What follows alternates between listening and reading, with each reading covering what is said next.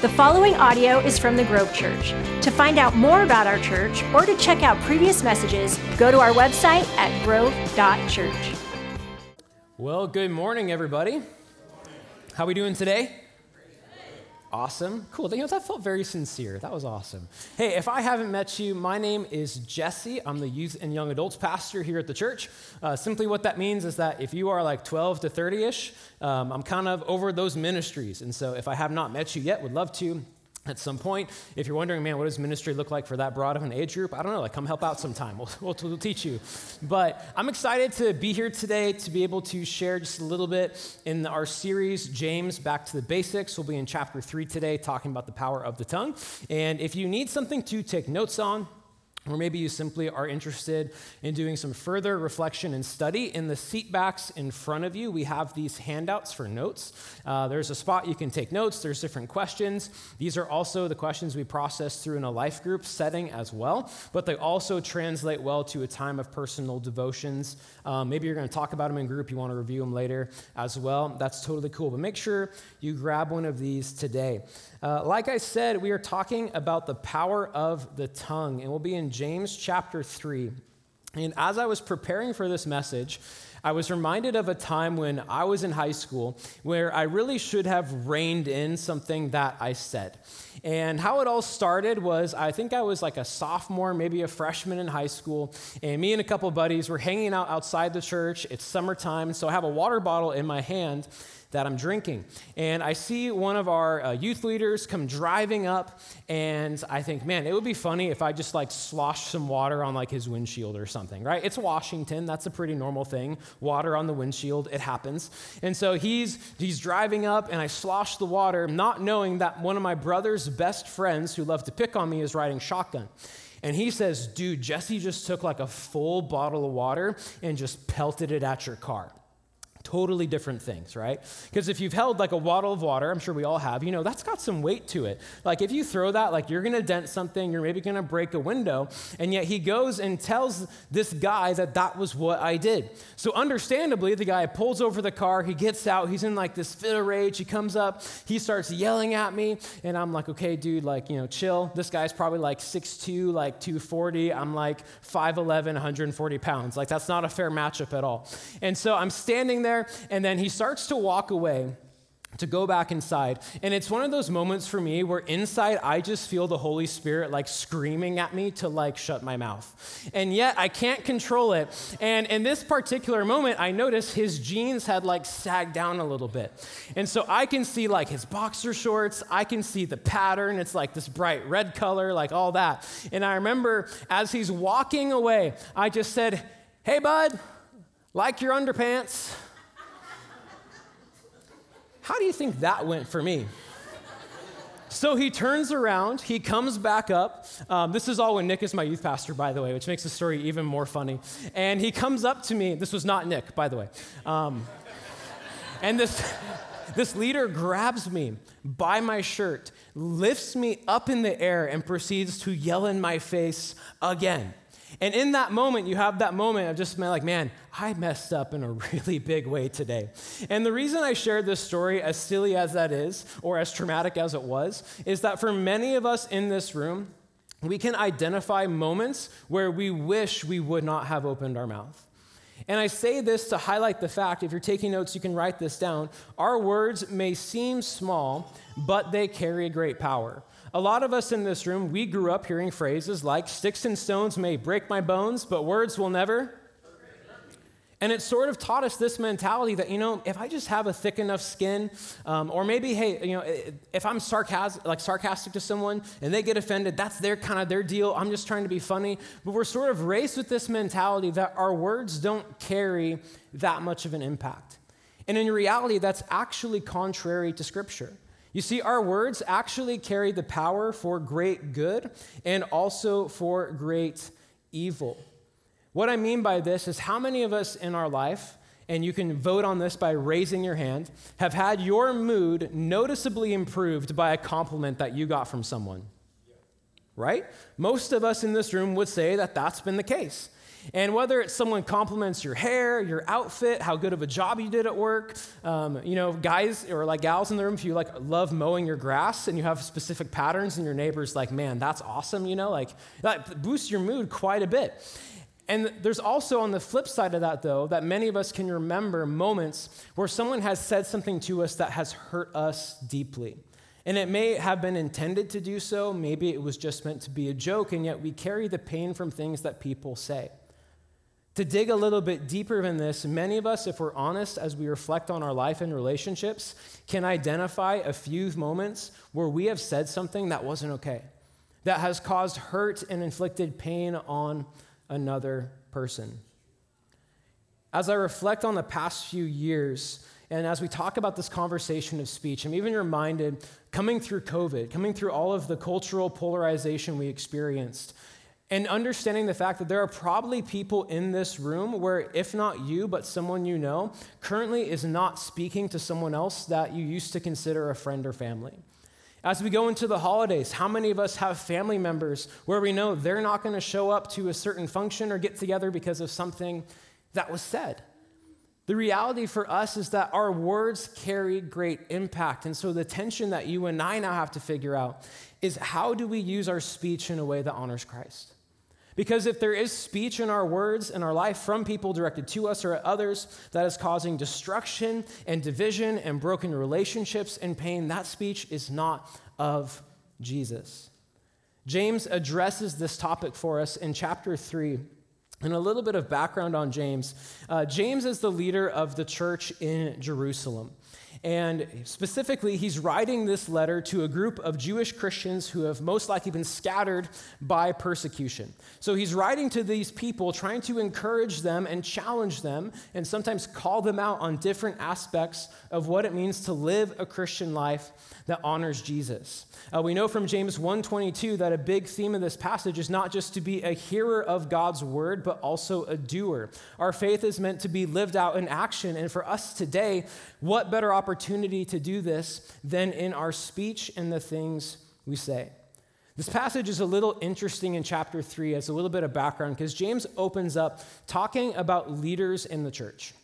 And we'll read this together and then we'll unpack that a bit. But James chapter 3, verse 1 through 5 says, "Dear brothers and sisters, not many of you should become teachers in the church, for we who teach will be judged more strictly. Indeed, we all make many mistakes.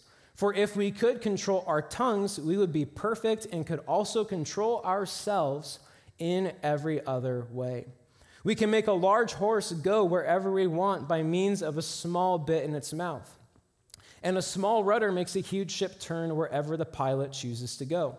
Even though the winds are strong, in the same way the tongue is a small thing that makes grand speeches." Let's pray. Jesus, thank you so much for your word. God, thank you for the opportunity to be able to communicate your truth today. And God, I pray that as we go through this passage, as we talk about our speech, God, that would even begin with me as I communicate today. God, let the things that I communicate and say today, Lord, be honoring of you and in alignment with your truth. God, open all of our hearts and our minds and our ears to you today. And pray this in Jesus' name. Amen. If you're taking notes today, I want you to write this down. The tongue can determine direction. And it's interesting because as you dive into this passage, what we see again is James starts with dealing with leaders in the church. And I believe one of the reasons for this is because what is communicated publicly in a church setting can influence the direction of the body of Christ. For some context, James is likely addressing some form of dissension or division that is going on. Maybe it's some kind of a fracturing of community, and he's saying, hey, first, the way of navigating that and some of the consequences is from what those who teach in the church are saying. Beyond this, James then goes and paints a broader picture. He says, indeed, we all make many mistakes. And I don't know if you know this, but the person you're sitting next to in this room has made many mistakes. Do not look at your spouse right now. Do not. Keep your eyes up here, okay? But we all make mistakes. And James highlights again with these illustrations in this passage the tongue's power to determine direction. The first one that James begins with is a bit in the mouth of a horse. And how many of you have actually ridden a horse before? Okay, it's like a really common thing, I think, for a lot of us, but it was something that, maybe not for everybody, but it was something that I didn't do as an adult until just a couple years ago. Joy and I were away at Ocean Shores. We had just officiated a wedding for some friends, and we thought, hey, we got some time to kill, I don't know, let's go do the horseback riding, because why not? And no sooner had I gotten on the horse did I realize that riding a horse is not as simple as the movies make it out to be. And you've seen the movies, right? Like the horse is galloping by, and then you have the hero who grabs onto the saddle while this horse is horse is at a full gallop, swings himself up into the saddle, starts shooting bad guys with a bow and arrow. It looks so effortless, right? That's what it looks like in the movies. And yet, I get on this horse, and right away, I realize that this horse does not want to respond to where I'm trying to lead it to go. And I'm falling behind the rest of the group. The horse is trying to drift into other horses. And the guide actually comes up and gets kind of frustrated with me. She's like, no, you have to do this and use this technique and pull back and whatever. And also, your horse has an attitude today, actually, so that's probably not helping. I remember thinking, what does a horse have an attitude about? I don't know. I'm not having a better time than you, clearly, so let's just get this over with, right? But the reason I share this illustration is because I think James uses it intentionally.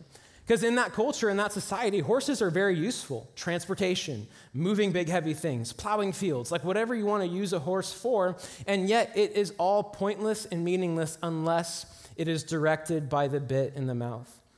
For you and I in our relationships, our speech has the power to direct and determine some of our relationships and situations in either positive or negative ways. A few examples of this: if you're in here today and you oversee employees in a work context, how you speak to your employees could potentially impact the direction of them continuing on at your company. In the same way, if you have a boss that you report to, then how you speak to and about your boss to coworkers has an impact on the direction of that job. Right, yeah. Yes, sir. Thank you, sir. Pastor Nick, sir, right? Parents in the room, how you speak to your kids is a big deal. How you encourage them, how you discipline them, how you navigate the different things that come with life matters greatly. Why? Because it can impact who they're becoming in the future, what they believe to be true about life, about themselves, and about a faith in Jesus. For all of us in this room, when it comes to the random, everyday people we encounter, whether it's someone here in the lobby, whether it's a barista, whether it's a clerk at a gas station, we don't know what these people are going through. And yet sometimes we can have the mentality, maybe not consciously, of, oh, well, I'm late, they made it worse, whatever, and we can say and unload whatever we want to do. In reality, though, we don't know what those people are walking through, and our words actually have the power to steer those moments and conversations in a really positive way that shines the light of Jesus. Just as James says, our words really impact direction. Something I always encourage our youth leaders with on Wednesday nights is not to underestimate the power of a small moment in conversation with a kid in the youth ministry. And just recently, we had an example of this where one of our students had actually sprained their wrist. And I remember messaging our leader team saying, hey, would you guys be praying for him? And then we have life groups that happen on Wednesdays. We call them crew groups. And his leader actually says, hey, you know what? I'm going to call their parents and actually just reach out. And they have this 20-minute phone call where a part of it's talking about the injury, about how school is going, about how friends, 15, 20 minutes, and then that's kind of all that there is. But what was so encouraging after that was the encouraging impact it had on the student and also on the parents.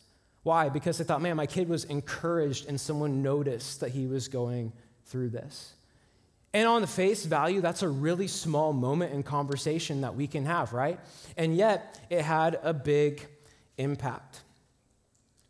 The next illustration that James uses in this passage is a rudder on a ship. And I want to start off with a story real quick, and we're going to have a picture on the screen that starts this off right here. This is my wife, Joy, and this is her as the captain of a boat. You thought, hey, I thought she teaches music and does worship. Well, yes, she does this too. But no, a couple months ago, she was starting the school year off, and if you're in education, any teachers out there today? Okay, awesome. Praying for you guys. It's a big thing. And I remember that Joy has what's called like a professional development day, or different districts call them different things. But she goes back early and says, I'm a little bummed out because today I don't get to work in my classroom. We have to go off-site for a staff training. And I'm like, oh, that is a bummer. Yeah, like what's your off-site staff training? And she says, oh, we have to spend the day sailing the Puget Sound. And for me, I remember hearing that, and I'm thinking like, man, like, that sounds awesome. Like, Pastor Nick, can you take us sailing? Like, that would be a great time. And I remember, yes, sir, thank you, sir. I remember being like my gosh, like, I wish I could be out there. And I'm getting text updates from her. She's saying like, yeah, I got to like steer the boat, and we got to like hoist the sails while singing sea shanties. And it's like, man, those are just like, that sounds like a lot of fun, right? But what's cool about this story, though, is the fact that she got to also steer the wheel of the boat and determine its direction and where it's going. James uses this illustration of our tongue being like the rudder of a ship. And he says that even though the winds are strong, the tongue can help determine and direct where that boat is going. When you read more about this passage, we can understand that the wind that is described is actually a comparison to the trials and the temptations that you and I will face in this life. And the picture that James is painting for us is that for some of us in this room, when we go through a trial, when our emotions flare up, when we're feeling tempted, that it's those outside factors that then direct the course of our life, our situations, and our speech. And the picture that James paints for us is that the tongue, even though the winds are strong, if used properly, has the power to direct us through those moments in life well. A question to process through and reflect on for yourself is this: is your speech surrendered to Jesus, or is it surrendered to the daily trials and temptations that you face? Here's a few examples of what I mean. Is your speech circled around complaining and focusing on the things that you don't have but you wish you did? Do you give in to the temptation to gossip and tear other people down and spread rumors because it helps you feel better about yourself? Do you justify the negative things that you've said in your life because if only you knew what they said or did to me, you know that they deserve it? Are you self-centered in your conversations and prideful and boasting about the latest, greatest things that you bought or that's going on in your life? Are you harsh with others in your conversations and justify it by saying statements such as, well, I'm just not afraid to speak the truth and say what needs to be said? Do you have a hard time reining in your temper and saying things to others that cut them deep to the heart so that you can come out on top? The reason I ask these questions today is because they reveal some different aspects of our character that might need some work, that might need the power of the Holy Spirit to move in our heart and help us to change in these areas. Because for many of us in this room, if we answer yes to one or more of these questions, I believe that points to an area of our life where we need Jesus and the work of the Holy Spirit to do something transformational in our hearts. And the good thing is about this is that we serve a loving and gracious God who is ready to forgive, who is ready to equip us to begin to live the life that he has called us to. Our words are meant to shine light and encouragement to the world that is around us. And God wants to help us get to that point. But it begins with acknowledging, hey, there's some areas of my life where the boat isn't being steered by Christ, but the boat is being steered by outside factors and things I'm navigating through. A ship that is directed by the wind will eventually sink and be destroyed, which is why the next thing I would encourage you to write down is this: the tongue brings about destruction. In verse 5-8, James says, "But a tiny spark can set a great forest on fire. And among all the parts of the body, the tongue is a flame of fire. It is a whole world of wickedness, corrupting your entire body. It can set your life on fire, for it itself is set on fire by hell. People can tame all kinds of animals, birds, reptiles, and fish, but no one can tame the tongue." See, this illustration that James uses is of a small spark that can set a whole forest on fire.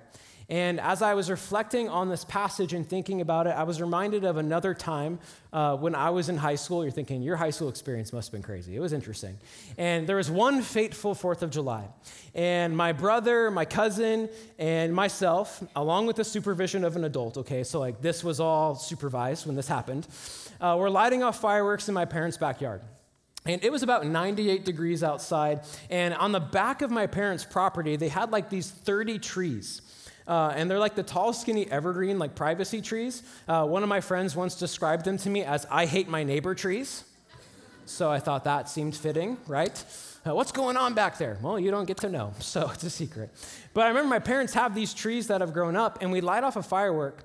And what happens is just a few small sparks land in these trees. And before I know it, we start to hear this crackling noise, and I think, like, what is that? We start to see smoke. Then we start to see fire. And before I know it, 15 of those 30 trees were gone in about a minute. They just went up in flames. Toast, gone, bye, not coming back. And the reason I shared this story is, one, because it's funny. You can laugh at me. But two, the fact that it highlights the destruction that the tongue can bring. In some moments in our life, we might only say a few words. We might even just say, oh, well, it was just sarcasm. It was just a joke. It's not a big deal. Or maybe they just need to toughen up, whatever it could be. And yet those words that you and I use can tear someone down and destroy a relationship. It can also destroy our own life. When James says that the tongue is set on fire by hell, really what he's getting at is that the tongue is set on fire by our sinful nature. We have to remember that we are sinful and broken people. And one of the ways in which that manifests itself in our life commonly is through the things that we say. It's why James says no one can control the tongue, because our sinful nature begins to dominate the things that we say and makes it hard to control it. It brings about a great destruction that the enemy greatly rejoices in. And yet with God's help, it can also bring about a great source of encouragement and edification and love and shining the light of Jesus to the world around us. It's why we find this instruction in the book of Proverbs 13:3. It says, those who control their tongue will have a long life. Opening your mouth can ruin everything. Some of us just need to underline that and then go home. Let's be honest. But it's true. It highlights again this theme throughout Scripture that our tongue and our speech and the things we say have a great capability of bringing destruction in our life. That's why James and Proverbs both encourage us to tame or control the tongue. And you might hear this and think, well, doesn't James say no one can control the tongue? Like, what is that all about? How can I control it? Simply what this verse is stating and what James is emphasizing is that on our own power, we cannot control the tongue. By ourselves and our sinful nature, there's nothing you and I can really do to improve the root cause, because at the end of the day, it's a heart issue that needs the transforming work of Jesus to be at play. As we continue on, we see that James begins to address this issue of the heart. If the tongue determines direction and has the potential to bring destruction, what do you and I do? And James begins to address this. Chapter 3, verses 9 through 12, James says that the tongue is restless and evil, full of deadly poison. Sometimes it praises our Lord and Father, and sometimes it curses those who have been made in the image of God. And so blessing and cursing come pouring out of the same mouth. Surely, my brothers and sisters, this is not right. Does a spring of water bubble out with both fresh water and bitter water? Does a fig tree produce olives and a grapevine produce figs? No, and you can't draw fresh water from a salty spring. See, in this passage, what James does is he calls out people who profess to be believers in Jesus and then tear other people down with their speech. How I like to think about this is, imagine you're here on a Sunday morning. Well, I guess you don't have to imagine that too hard. Here you are. And you're worshiping, you got your hands raised. You hear a message, you're nice to your neighbor during meet and greet, and then you walk out to the lobby, you find your friends, and you start to gossip about how bad the person next to you sounded during worship. Those two things don't work well together. James would go so far as to say that, hey, blessing God and then cursing someone else with the same mouth, that's not okay. If you believe in Jesus and he has transformed your heart and you are truly living your life surrendered to him, then you need to stop. James, and if you read this passage, you can almost start to feel the emotion and the frustration that he feels for these people. In our lives, I believe that what many of us need to do is to begin to seek God's help in our heart, to begin to invite the Holy Spirit into those areas where we need him. James continues on speaking to the issues of the heart and also contrasting wisdom of the world to God's wisdom in this passage. In James 3:13 through 18, he says, "If you are wise and understand God's ways, prove it by living an honorable life, doing good works with the humility that comes from wisdom. But if you are bitterly jealous and there is selfish ambition in your heart," where did it go? Sorry, I need to get my prescription updated apparently. "If there is selfish ambition in your heart, don't cover up the truth with boasting and lying. For jealousy and selfishness are not God's kind of wisdom. Such things are earthly, unspiritual, and demonic. For wherever there is jealousy and selfish ambition, there you will find disorder and evil of every kind." But then this next part, "But the wisdom from above is first of all pure. It is also peace-loving, gentle at all times, and willing to yield to others. It is full of mercy and the fruit of good deeds. It shows no favoritism and is always sincere. And those who are peacemakers will plant seeds of peace and reap a harvest of righteousness." See, the reason I believe that James brings wisdom into this conversation is, number one, it's very applicable, right, to the decisions that we make about how to love and follow Jesus and live out our faith. But the wisdom of the world really impacts how we decide to speak and use our speech in the world around us. The wisdom of the world would say, speak whatever is in your heart. The wisdom of the world would say, hey, save whatever that person deserves because of what they did. The wisdom of the world would say, hey, it's okay to gossip as long as it's only a little bit and they don't find out about it, then it's really quite harmless. The wisdom of the world would say, hey, it's okay to brag and boast about the latest thing you bought and the stuff you have because it makes you feel good.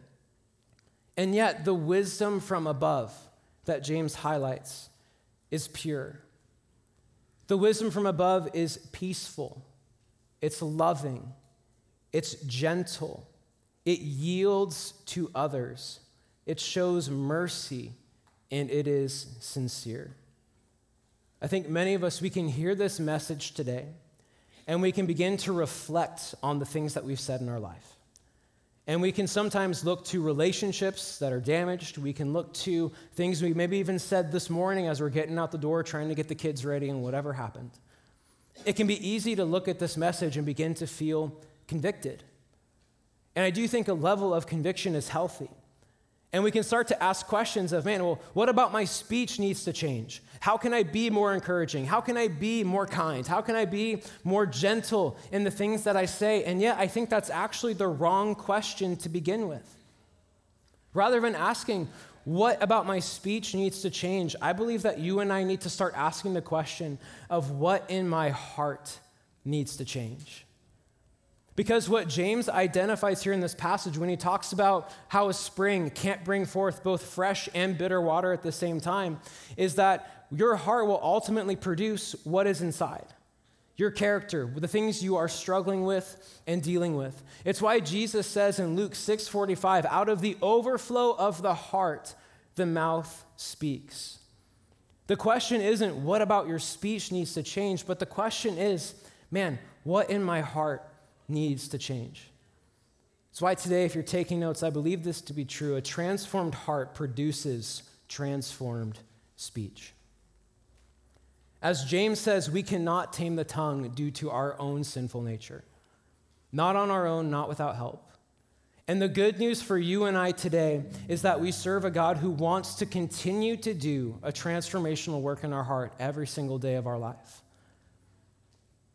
All it begins with for you and I is being willing to daily surrender to Jesus and to say, God, as I reflect on your word today, God, as I reflect on my relationships, God, as I reflect on the things I've said and done, I'm starting to realize that there's things I've maybe said that weren't in alignment with you, that didn't honor and glorify Jesus or shine his light well. And the encouraging thing for you and I is that we serve a God who is loving and gracious, whose mercies are new every single morning. And if you think, man, I've said too much, I've done too much to change, I would actually combat that and say that through God's mercy and grace, and through his love, and through the work of the Holy Spirit in your heart, you can begin to change.